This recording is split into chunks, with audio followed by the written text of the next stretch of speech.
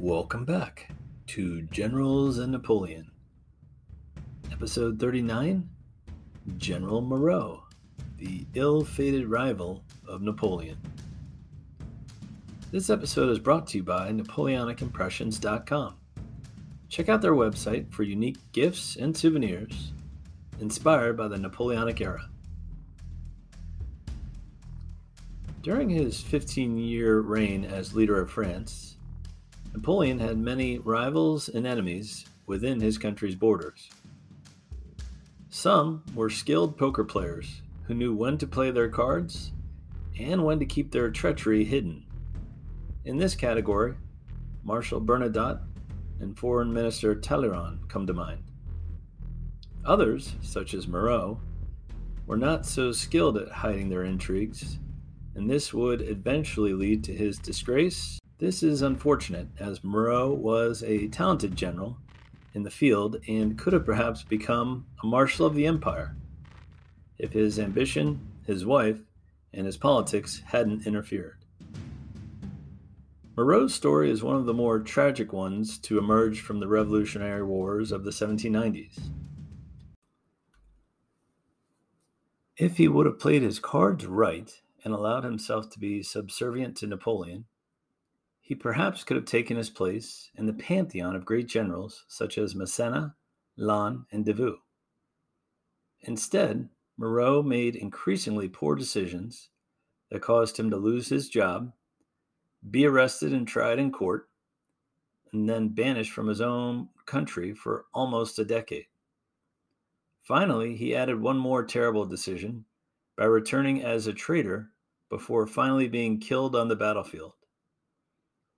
As he lay dying after having his legs severed by a cannonball in 1813, he must have wondered how everything went so wrong for him when 15 years earlier he was one of the best and brightest generals in Europe. Jean-Victor Marie Moreau was born in the Brittany region of France in February 1763.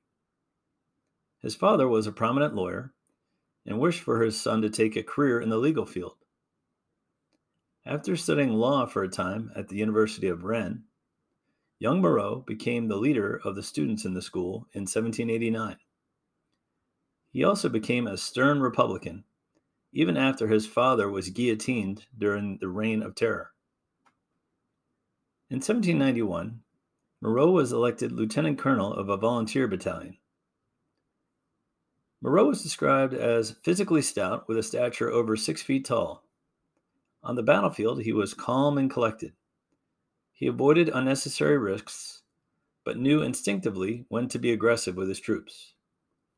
He also devoted himself to military science and soon became a keen tactician. By 1793, he had risen to the rank of brigadier general. By April of 1794, he was promoted again to general of division, and Moreau soon won a string of victories and sieges. He also assisted in the conquest of Holland under his commanding general Pichegru. By the opening of 1796, Moreau was commander-in-chief of the French Army of the Rhine. After initial successes against the Austrians, he suffered a defeat against their best general, Archduke Charles. However, his retreat was masterful, and Moreau still managed to capture 5,000 prisoners. But it was still a loss for his military record. Moreau's star was further dimmed that year by an upstart French general named Napoleon, who was winning victory after victory in Italy. In 1797, Moreau discovered a conspiracy involving his former boss, General Pichegru. During a battle, Moreau had captured correspondence between Pichegru and exiled Bourbon royals of France. Moreau didn't immediately report his findings to the Republican government due to his loyalties to Pichegru.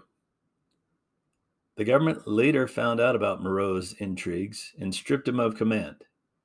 Pichegru was deported from France. General Moreau's best chance for grabbing power came in 1798 while Napoleon was away in Egypt.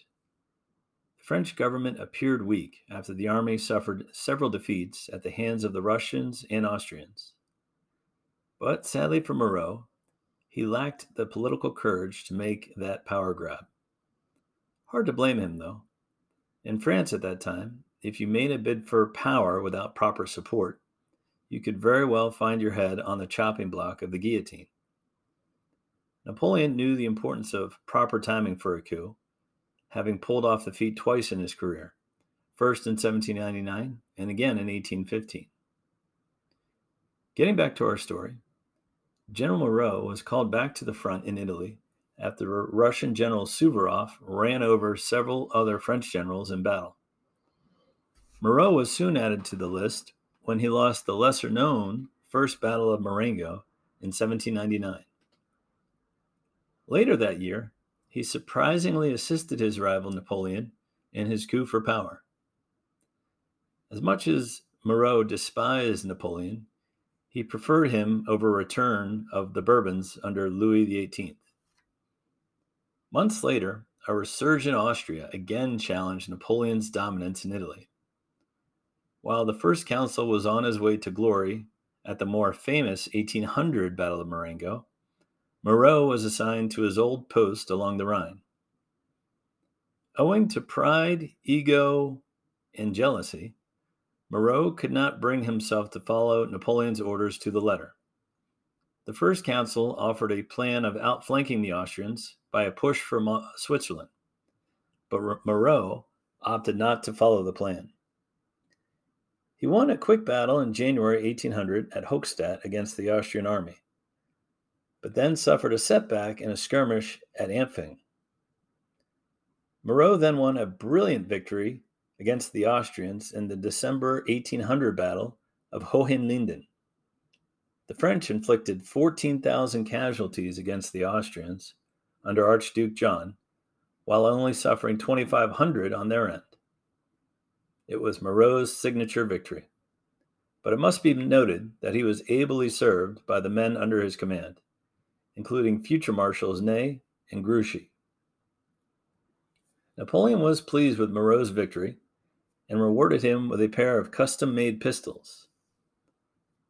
Moreau also got married around this time to a domineering woman named Eugénie Hulot. She was a relentlessly ambitious woman who constantly chided her husband for his weak political acumen. It was said that Moreau had turned down the hand of Hortense, daughter of Napoleon's wife Josephine, which probably would have secured his place in the empire. Instead, his new wife Eugénie urged him to continue his subversive efforts against Napoleon. The couple formed the, quote, Moreau Club, end quote, made of people who were discontented with Napoleon and mocked his policies, including the creation of the Légion d'honneur, an award that Moreau refused to accept. Moreau became part of a conspiracy again with Pichegru and another conspirator rebel named Georges Cadoudal, who was financed by the British government. Cadoudal had earlier been involved in the most famous assassination attempt against Napoleon in 1800. The famed Infernal Machine was a large cart loaded with 200 pounds of gunpowder, timed to blow up as Napoleon's carriage passed by it on the way to the opera. Owing to luck or incompetent assassins, Napoleon's carriage avoided the explosion and the assassination attempt failed. The explosion did kill 5 people and injure another 26, but Napoleon emerged unscathed. In August 1803, the conspirators were plotting again. Their aim was to assassinate Napoleon and pave the way for a Bourbon restoration. Pichegru allegedly had the full support of Moreau, and the two secretly met in January of 1804. But it became clear during that meeting that Moreau, a Republican, would not support a return of the royals. Around the same time, the French police arrested a British agent who, in order to save his life, revealed details of the plot, including the involvement of the two generals. Napoleon ordered their arrest. Moreau was arrested on February 15th, and Pichegru on February 26. 2 months later, Pichegru was found strangled in his prison cell. According to the police, it was a case of suicide. Cadoudal, Moreau, and the other conspirators were brought to trial shortly after. Cadoudal and 11 accomplices were executed on June 25, 1804. Moreau, for whom there was great popular sympathy, was sentenced to 2 years imprisonment. Napoleon changed the sentence to exile. The departure of the second most popular general in France cemented Napoleon's control of the army. Moreau arrived in New York City in August 1805 to begin his exile, and he spent the next 8 years along the East Coast, primarily in New Jersey. He enjoyed the tranquility he found there, surrounded by friends and other exiles, but he kept a constant eye on the events in Europe. He repeatedly turned down offers to take up arms against his former country. He turned down other interesting offers as well. It was said that U.S. President Madison offered him command of the American Army during the War of 1812.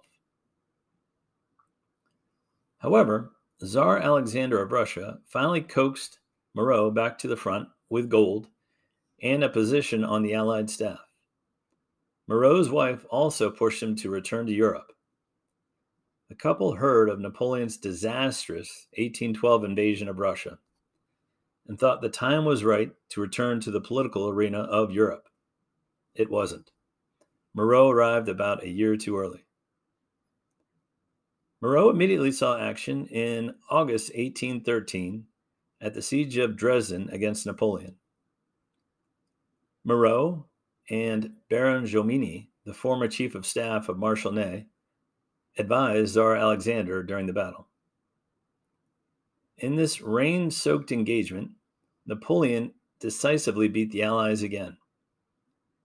In the heat of the battle, a French cannon, allegedly sighted by the Emperor himself, was fired at a group of the Allied commanders who were on horseback. The cannonball hit one of Moreau's knees, then went through the body of his horse, then tore off the calf muscle on his other leg.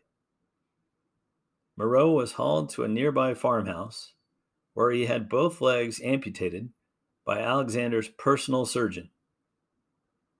He passed away a week later on September 2nd, 1813. It was said that both armies shrugged and declared his death to be divine judgment. Reportedly, his last words were, quote, "Be calm, gentlemen. This is my fate," end quote. Tsar Alexander had Moreau's body transported to St. Petersburg, Russia, where he was buried at a Catholic church. The Tsar also gave Moreau's wife a Russian pension. He was also given the rank of Marshal posthumously by King Louis XVIII. His wife Eugenie outlived Moreau by 8 years, passing in 1821.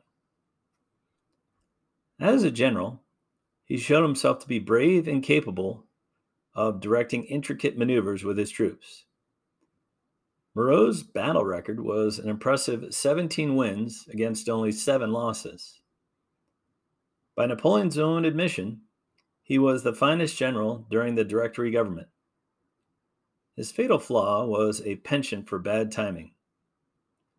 Despite his late career treachery, Moreau's name has the honor of being inscribed on the Arc de Triomphe in Paris.